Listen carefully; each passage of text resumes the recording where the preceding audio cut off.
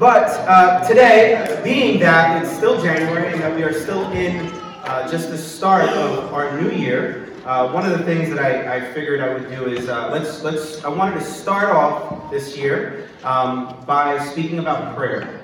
And so that's what we're going to be doing. We're going to this morning. The title of my message is very simple. It's "In Everything, Pray." And in order to do this, we're going to be looking at a passage in the book of Philippians. So if you have your Bibles, you can go to Philippians chapter 4. We're going to be looking at verses 4 through 7. Philippians chapter 4, verses 4 through 7. All right. And let's go ahead and start by reading that passage this morning. So Philippians chapter 4, verse 4 begins, "Rejoice in the Lord always. Again, I will say, rejoice. Let your reasonableness be known to everyone.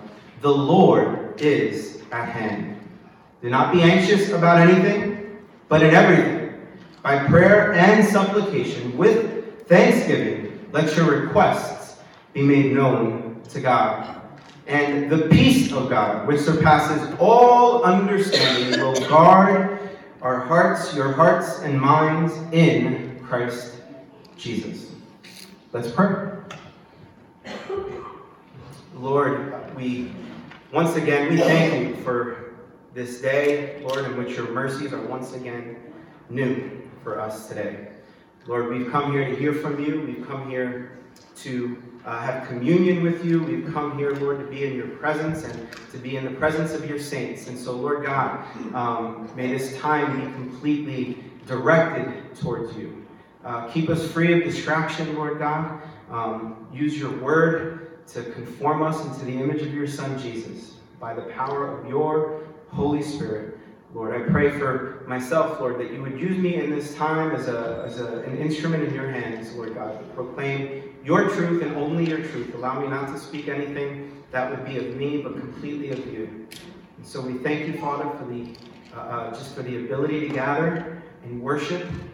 We thank you for this day and for this time, and it is in Jesus' name that we pray. Amen. Amen. Amen. So before we get into the message, I think it's always important to lay out some of the context of what the passage that we're looking at. And so I think it's no different in this passage, though I've already said there's a topic for today's sermon. Nevertheless, the context for the passage is still very relevant for us before we dive in. And so a couple of things about the book of Philippians. The book of Philippians, or the letter to the church in Philippi, was actually penned by the Apostle Paul. Paul is writing from prison where he's awaiting possibly even his execution. And he's writing to this church located in Macedonia. And he's writing, and this church is very important for a few different reasons. Number one, Paul is responsible for planting this church. He planted it somewhere around his early second missionary journey. And so to the people in this church, he's sort of their spiritual father. They had a lot of love for Paul, a lot of respect for Paul. It's also important that the location of this church. It was in largely Gentile territory. It's, like I said, in Macedonia. But the church itself was made up of both Romans and Greeks. So mainly a Gentile or non-Jewish church is what we're looking at here. And the reason for the Romans that were present there is because this Philippi was seen as sort of a retirement place for Roman soldiers. It's where they would kind of go after they served their duty. And in addition to this, being the presence of the Roman soldiers, it was also a heavily fortified city. And because it was so heavily fortified, if you lived in Philippi in that time, you had a sort of a sense of peace about where you lived. You weren't necessarily worried about outsiders coming and attacking you or trying to take advantage of you. And all of these things are important because of what Paul says in our text today. So when Paul is writing, he's writing because of a few different reasons, but two of them are, he tells us earlier in the letter that the church was undergoing some suffering. There was some outside pressure that was being placed on them. I would use the word persecution, but in this sense, it wasn't physical. at least not yet. It was probably heading in that direction, but there was this pushback against them. So he's writing in one sense to encourage them to persevere through their suffering and through their persecution. But another reason is the church, because Paul was their spiritual father, they were extremely concerned about his well-being. They knew he was in prison. They knew that they might never see him again. And so they sent one of their own, a man named Epaphroditus, I think is how you pronounce it. They sent him with an offering for him and with a message that they cared for him and that they were praying for him. And so now he's also writing to encourage them, to let them know ultimately that for him to live is Christ and to die is gain. And so with these things in mind, Paul writes in chapters 1 through 3 several exhortations and godly examples of perseverance. And then we get to chapter 4. And when we get to chapter 4, this is already Paul beginning to wrap up his letter. And in doing so, he begins with this command which we've read today. Now, I've had the opportunity over the last few weeks to have several conversations with Pastor John, and he's shared a lot of this church's story with me. And what I've gathered from what he's shared is that in the last 10 years at least, you guys have been through a lot. Amen. You guys have been through a lot. You've seen a lot of change for you. So much so that for some of you, your head is probably still spinning. Right? And yet at the same time, I think it is a testament to the faithfulness of God, the grace of God, that yet here you stand. Here you are, continuing to worship, continuing to move forward, despite all the circumstances and everything that you have been through. Thank you, Jesus. Amen. Amen. And so what I want to encourage you with is the same thing that Paul is encouraging us with in this letter. In everything, pray. You've been through all this, but yet in everything, continue to pray. And we see that right in verse 6, where Paul's command is in everything by prayer. So rooted right there. That's kind of a central theme for this text. But he gives us 3 important principles about prayer that I want to walk us through and spend the rest of our time looking at today. And these 3 principles, what we see in this text are this. First, he shows us the attitude of prayer. We see that in verses 4 and 5. Then he shows us the content of prayer. We'll look at that in verse 6. And then lastly, he shows us the result of prayer, which we see in verse 7. So he shows us, again, we have the attitude of prayer, the content of prayer, and the result of prayer. And so we're going to be a church that in everything we pray, in everything we seek God, that has to begin by looking at first the attitude of prayer. What is the way in which we come before the throne of grace? You know, I think this is one of the most important lessons in this text. And for several reasons, but one of those reasons is, if we're honest, how much attention do we really pay to our attitude when approaching the throne of grace? How much do we really pay attention to where our hearts are set before we come into the presence of God? For many of us, if we're honest, prayer has become a check in the box for our spiritual disciplines of the day, where we can say, yeah, I prayed today. For others, prayer often sounds like a whining session, right? Where we're saying, God, please just help me get out of this. God, please stop this. God, please do that. But what we see in this text is something very, very different. And I know for some, there are some that seem like they were just made for prayer. And if that's you, praise the Lord for people like that. But I can honestly say that I'm not one of them. But what this text reveals is so important. And the very first thing that we see when it comes to the attitude of prayer, what Paul shows us is that our attitude is supposed to be one of rejoicing. That before we come into the presence of God to lift our voices to Him, to have communion with Him, that we are to be rejoicing. Paul says right there, verse 4, rejoice in the Lord always. I say again, rejoice. Always. Think of the context. This is why we went through that.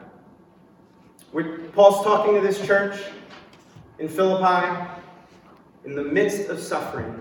By the way, more suffering is to come. But they're in the midst of suffering. They're worried about what's happening there in their own city, as well as what's about to possibly happen to their own spiritual father. Paul is in prison. In prison. And the first thing he says before he gets to the prayer is rejoice. That before they pray, they have to start by rejoicing. And then it's not just when we pray. But Paul says, always rejoice. So, yeah, you're going to suffer for Christ. Yes, he is currently suffering for Christ. But none of this is ever an excuse for us not to be full of joy.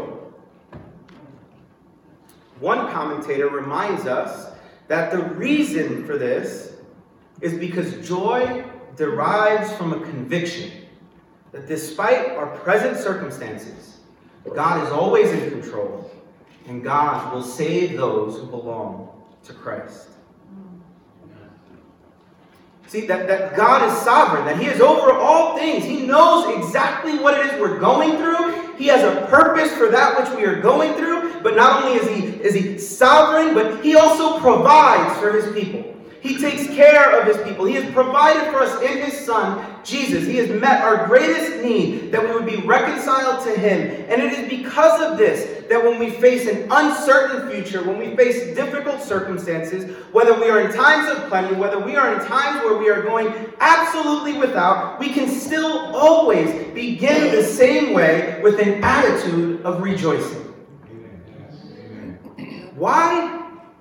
Because it has to do with who God is. It has to do with the fact that God, in his grace, has saved a wretch like me and a wretch like you. It has nothing to do with our present circumstances. So here's a question for all of us. Have you ever rejoiced in the Lord? Who would say yes? I would say yes. And so here's another question. Then why don't you do it always?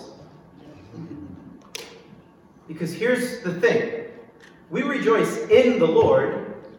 That means we've come to understand who the Lord is.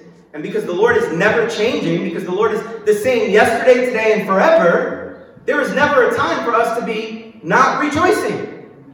The Lord has not changed. If you can rejoice in the Lord today, you can rejoice in him tomorrow, you can rejoice in him 6 months from now, a year from now, or on your deathbed, as we sang today. Bless the Lord, O my soul.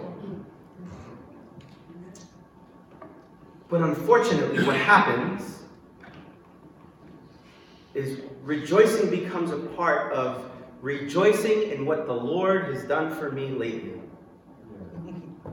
rather than rejoicing in the Lord. I can remember as a young Christian, I was on fire for the Lord. I don't know if I've spoken with many Christians who've had a similar experience in the beginning when the Lord first rescues you and you just can't stop talking about him, right? And you really, and it's like you pray and then God answers your prayers like the next day, right? It's like everything you do is just completely devoted to him, and you're just so in love with him. And for that first year, it felt like I was unstoppable. And then about a year into that adventure, I had orders. I was in the military at the time. I had orders to come back to New York, and the morning that I was supposed to execute my orders, they were canceled. And I remember in that moment, I didn't have a spirit of rejoicing. In fact, immediately, what crept up were all my old habits. The first thought to my mind was to plan a sinful weekend where I was going to drown away all my sorrows. And then I had a friend who wasn't even a Christian, who came up to me and he said, "Hey Ryan, I'm all good. I'll go with you. We'll go party. We'll go do this. I just got to ask you one question." So is this God that you've been so in love with for this last year, and this God which you haven't been able to stop talking about, was all that fake? Was all that not true? Because if it's not, then absolutely, let's go. And just like that, the Lord broke me and revealed the own wickedness that was still there in my heart. And I want to just share with you, that's the case with most of us, if we're honest, that we have those moments. And what Paul is reminding us here at this very beginning, that our attitude in prayer must always come back to rejoicing in Him, not because of what your experiences are, not because of what you have been through. And it's not that God doesn't care about that, but it's that our joy doesn't come from that. Our joy is always rooted in who God is, not what He's done.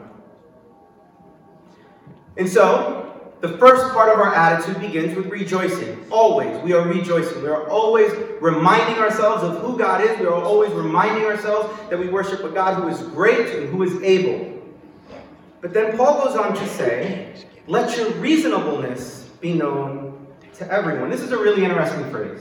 And the reason is because what it means. What it actually means is this idea that someone has done you wrong and you have chosen not to seek vengeance against them. You have chosen not to retaliate. That's what reasonableness means in this context. That the idea is someone's hurt you, or someone's pushing up against you, or someone's saying things about you, but instead of doing what comes natural, which is say something back, hurt them back, do something back, you do nothing. You take it. Remember the context. These people were being done wrong. They were being persecuted. They were suffering, all for the sake of Christ, all for good reason. And Paul is telling them, no, don't retaliate, don't seek vengeance, but rather let your reasonableness be made known to everyone. We are to expect persecution as we seek to honor Christ.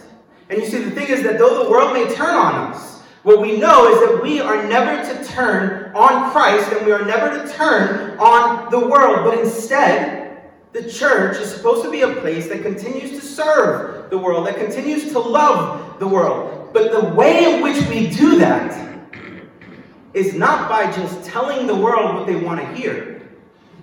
See, there's a reason why the church is persecuted. There's a reason why the church suffers. And it's for speaking truth. It's for the proclamation of the gospel itself, which is an actual offense to the world. And so the way in which we love them is to continue to do that which brought us persecution and suffering in the first place. And what Paul is telling the church is, let your reasonableness be made known. Don't seek vengeance, but rather stand firm in truth.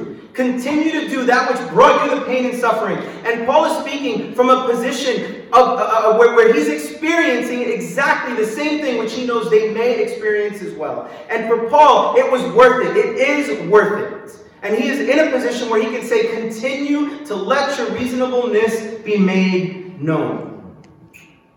You know, another thing about this, it's important for us to recognize that sometimes as a church, our own reasonableness or our own vengeance can sometimes be cloaked as piety. And here's what I mean by that. Let's say a church faces persecution from the outside world. And then they decide, you know what? We'll just shut our doors. We just won't go out into the world. We've tried. We've been in the community. They don't want to hear our message. Fine. Let them all go to hell. It almost sounds justified, doesn't it? It almost sounds righteous. But that's exactly the kind of vengeance, that's exactly the kind of revenge that Paul is speaking against. No, you can't do that. It's not ours to make judgment over the world, but rather it's ours to preach the message that brings salvation to the world. And so we as a church, regardless of what's going on in our community and who's pushing up against us, who's calling us names, who's trying to tell us that who's speaking lies about us, our job is not to just close our doors and say, we stop, we're done, we're not going to bother with you anymore, as if somehow we are the ones who choose who is saved and who is not. But rather we continue to love them. Rather, we continue to serve them. We continue to bring that same message which has rescued you and me to those who persecute, to those who suffer. And Paul can say this because he was the greatest persecutor of the church that ever existed up until that point. Paul was responsible for countless Christians being tortured and even killed. He was there when the first martyr, Stephen, was killed and stoned to death. And he's saying, you need to continue to love them. Let your reasonableness be made known. You see, the thing about vengeance, the scripture is very clear. Vengeance belongs to the Lord. Vengeance belongs to the Lord. I want to make a quick side note before we jump to this last section here. I am not saying we can't physically defend ourselves. I want to be careful there. And we'll save it for another sermon. But that's not the same thing. That's not what we're talking about here. Right? But rather, it's about letting our reasonableness. So they speak words. If they come, even if they start taking us away to prison, we continue to preach the gospel. Amen? Amen. But then Paul says, the root of this reasonableness, the reason you can be reasonable in the first place is that the Lord is near. The Lord is at hand. And there are two meanings by this. Two things that Paul is getting at, because the Lord is at hand in two specific ways. And Paul mentions them in this letter. First in chapter 3, verses 20 and 21, Paul is reminding the church there in Philippi that their citizenship is in heaven. That when Christ returns, that he will transform us from our current state into a glorified state. That when he comes, all the present sufferings of this world will be completely over. That all our stress, all our difficulties, all our hardships, every single trial will all seem worth it as we are reunited forever for eternity with our Savior. Amen. The Lord is at hand. The Lord is coming for his bride. Do you believe that? Because if we believe that, then we can let our reasonableness be made known. We don't need vengeance because God is coming. But secondly, what Paul is pointing to is the idea of the closeness of Christ with us right now. The fact that the very Spirit that raised Jesus from the dead indwells every single person who has repented and placed their faith in Christ. That same Spirit lives in us right now. Just a few verses later in verse 9, Paul will confirm this as he says that the God of peace is with us. This means that no matter how difficult things feel, this means that no matter how stressful things get, that God is right there with us. That he's not merely just watching, like on a screen, seeing what you're going through, but rather he's leading you through it. Do you know why you get through the trials? Because God is with you. That he is leading us, that he is giving us the very strength we need to persevere. That even in our weakness, that in fact it is in our weakness that the power of God is made perfect. This is the attitude that we have to come to prayer with. One of rejoicing and one of reasonableness. One which completely focus and absorb with the very presence, the nearness of God. As we look ahead to wherever it is that God is leading us, let us not allow ourselves to get distracted. Let us not be taken up with the things that are going on in this world that want to take us away from Christ, but rather allow us to focus on him. Let us remember that he has saved us, that he is always holy. Let us have love for those who revile us, those who speak harshly against us, remembering that they too are image bearers of God, that they too are in need of the same grace that saved you and I. And let us focus on the very truth that the Lord is with us and that he will return for us. And with this attitude in everything, pray. In everything, pray. Amen? Amen. And Paul doesn't leave it simply there, but he also tells us the content of our prayers. We see this in verse 6. He begins verse 6, be anxious for nothing but in everything. The root word for anxious means to be pulled apart. It is the very image of tension, of things being pulled from two different ends, going in two separate directions. Anxiety has the ability to pull us apart, doesn't it? That's what we mean when we say, I'm stressed out. I've got no more room to go. Any second I'm going to burst. It can cause us to let go of that which is most important while getting sucked in to that which we have no control over. Because if the truth is, most of the time, our anxiety is over that which we can't control. I'm late to work and all this traffic, right? You can't do nothing about the traffic. You can't move the cars out the way. You can't turn time back, right? For the Philippians, it was Paul's circumstances that was causing them to be pulled apart. It was their circumstances, as they faced that persecution, that was causing the anxiety. They have no control over what the outside world does, but yet they were consumed by it. They were obsessing over it. And Paul says, do not allow that. That the counter to being anxious is in everything. And he says, everything in Greek means everything. All things. That's it. That's what it means. Right? And then this is important because you and I often don't think God wants to hear everything. You and I often think, in fact, the opposite, that God doesn't need, he's not worried with that. He's not worried about that. He's not concerned with that. I've got that. I don't need to pray about getting to work this morning. I don't need to pray about, whether dinner's going to be on the table when I get home or whether there's food in the fridge. I don't need to pray about waking up tomorrow morning. I'm going to wake up. It's just assumed, right? But yet, our very Lord, Jesus, when he teaches his disciples to pray, what was the very first petition that he says to pray? Give us this day our daily bread. It doesn't get more basic than that, does it? If Jesus says, give us this day our daily bread, how much more do we need to pray for everything else which is on top of that?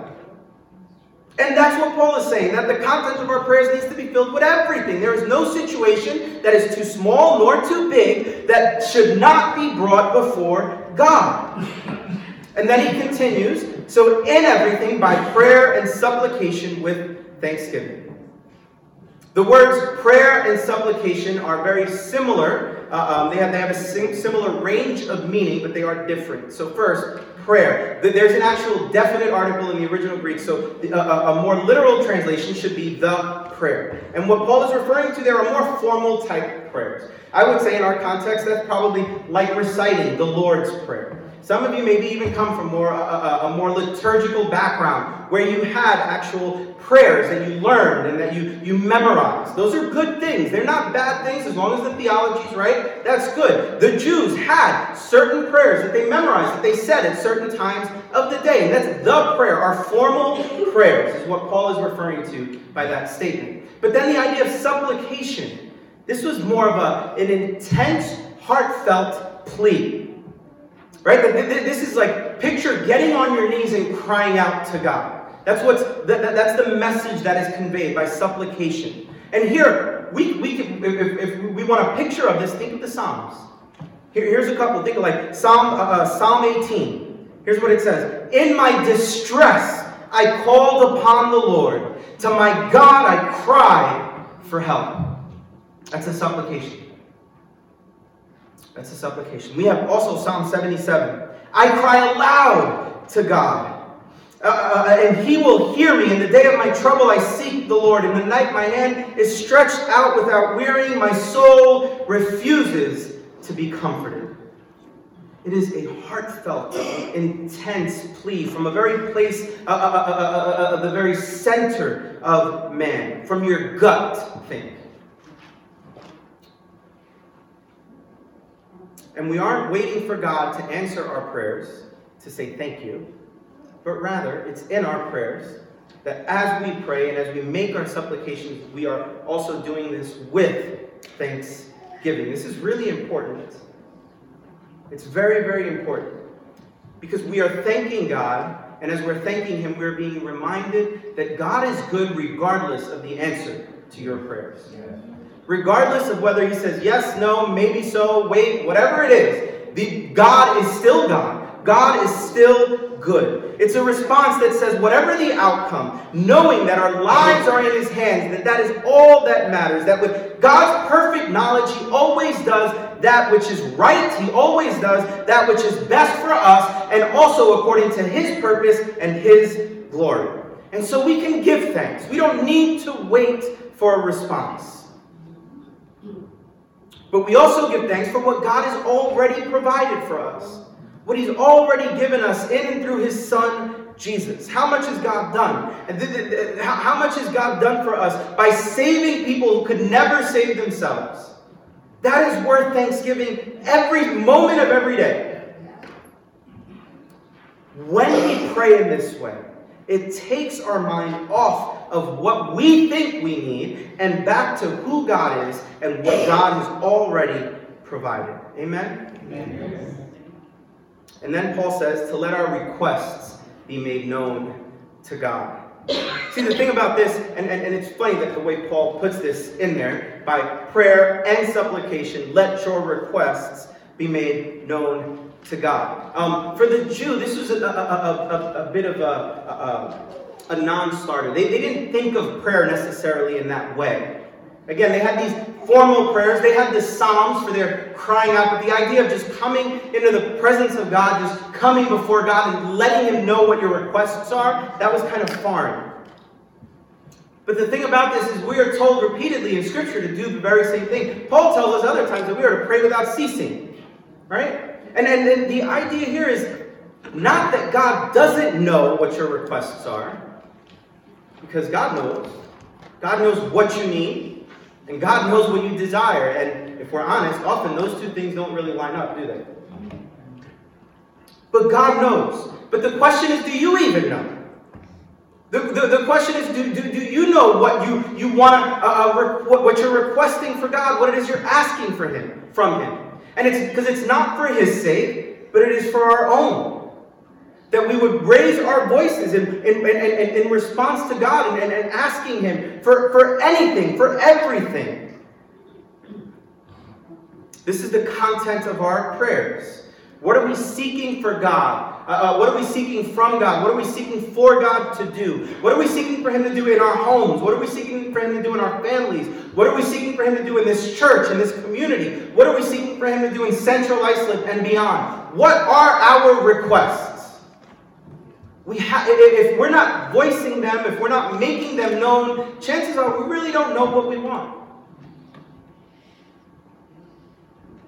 But whatever those requests are, we must bring them before Him.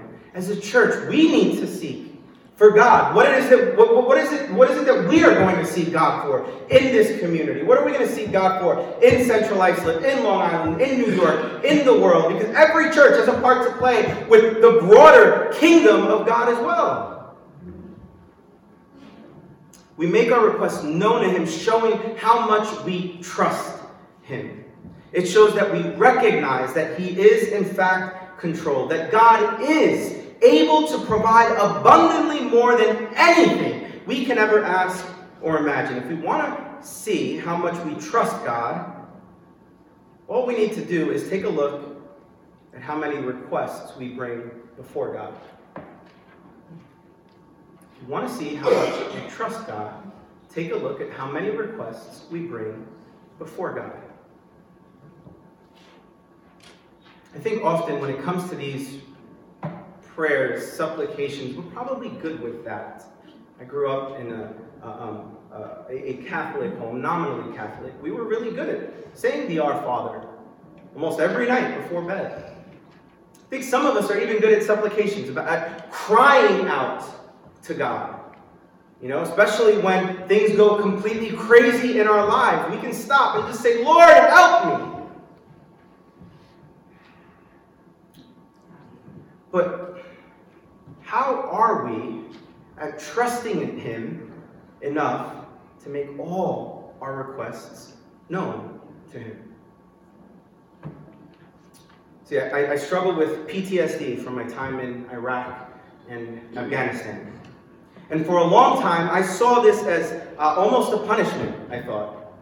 I would cry out to God to take it away. When we're talking about anxiety, I know anxiety.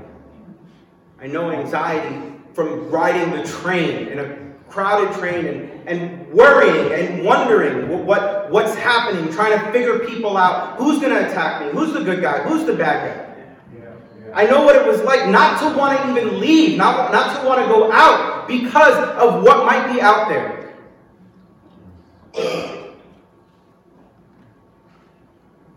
I would get anxiety from crowded rooms, from being stuck in traffic. It would cause me it would prevent me from doing certain things. It caused me at times to even lash out at my own family. But it wasn't until I started to truly begin to understand this verse that I began to see a bit of a difference. It wasn't until I began to just pray on the subway. And it would just be a simple request like, Lord, please just give me peace. Lord, please just help me to trust you that you'll get me where it is that I have to go safely. Lord, help me to believe that this bridge isn't just going to collapse from under me. And the more and more I began to do this, the more I realized that and began to see my PTSD as a gift and not as a punishment. Because the truth is, I know how hard-headed I also am. And apart from that, I don't know if I would make my request known to God. Take it from me. It's only in making our requests known to Him that we see how much we truly trust Him. My encouragement to all of us today would be to let every single request be made known. Amen? Amen. And the thing about this is when we do this, when we bring everything by prayer and supplication with thanksgiving, when we let all our requests be made known to Him, God will give us the results. God brings the results every time. And Paul shares what those results are in verse 7. And he says, the peace of God, which surpasses all understanding. I love this phrase.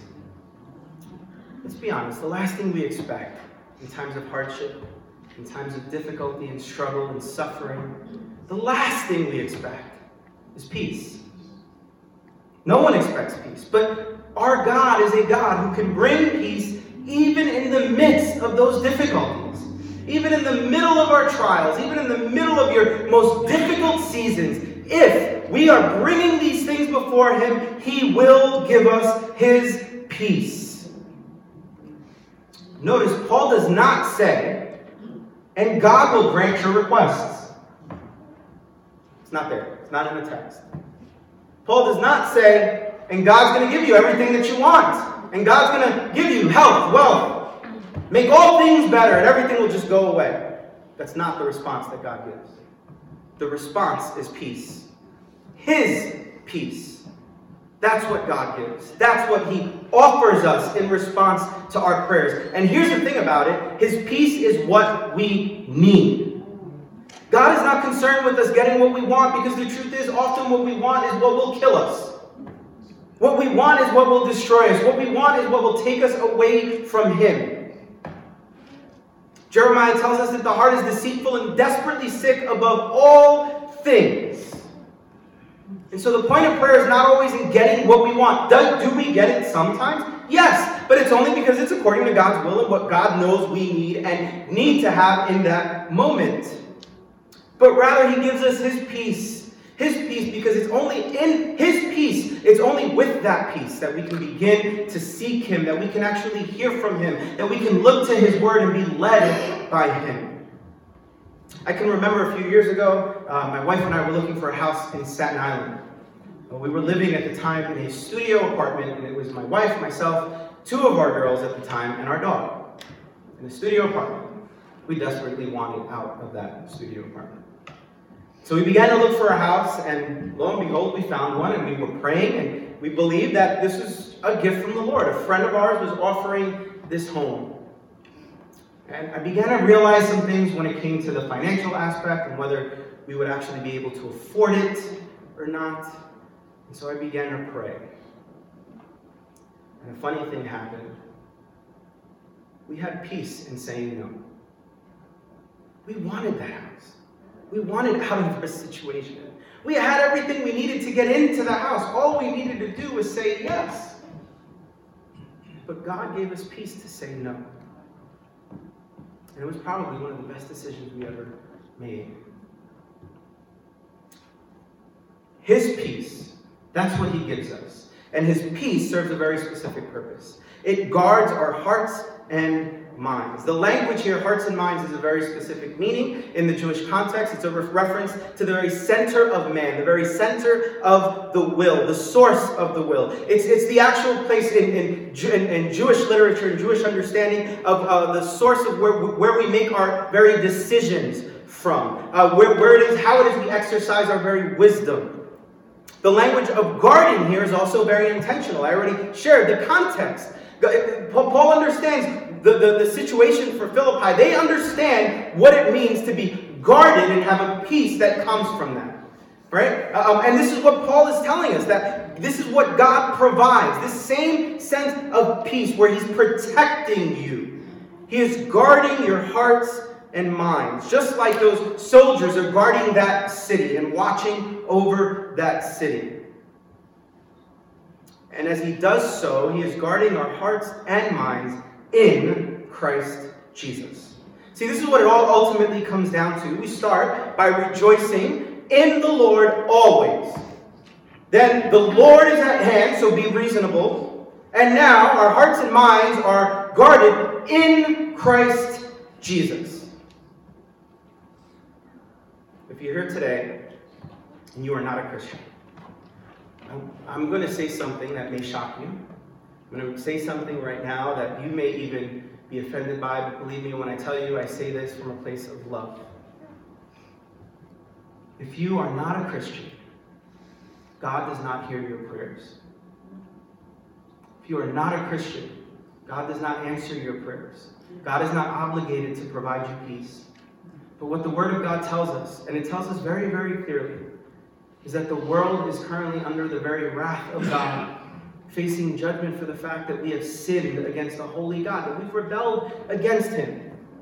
God does not answer the prayers of rebellious sinners. And the good news is this, though. I was a sinner too. I am a sinner. And I was a rebel too, but God has saved me. Not because of anything in me, not because I'm better than anyone, not because of anything in you, not because you're better than anyone or worse than anyone, but because he is that gracious, that he has offered forgiveness to all who will repent, all who will turn from their sins and trust in his Son, Jesus, who came and lived a sinless and perfect life to be the very last and perfect sacrifice, that all who would believe in him would have all their sins, the very stain of sin, that which actually makes us repulsive to a holy God, have all of that washed away and be made completely new in and through his Son. And so if you are not a Christian today, God will hear your prayers if you repent and trust in Jesus.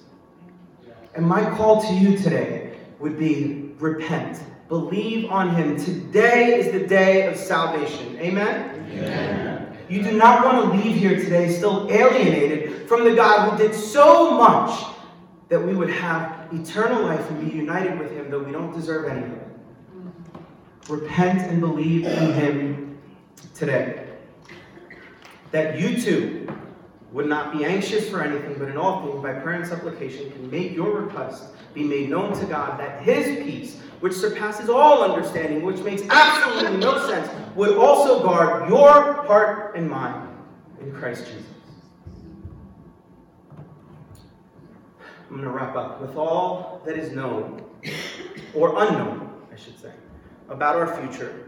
What is known is that God, in the person of the Son, is the head of this church. But it's not any man, it's not any organization led by man, but Jesus, who is the head of this church. And that if we as a church are going to remain led by Christ, then we must be a church that in everything prays. In everything we pray. We must be a church that is marked with an attitude of rejoicing. an attitude of unity that allows our reasonableness to be made known, who is prayerful about everything that we do, that brings every single situation and circumstance before God. A church that's not afraid to cry out to God when there are difficult and trying circumstances. It must be a church that is marked by His peace. His peace, which will guide us in all wisdom as we continue to move forward into 2020 and beyond. Amen? Amen.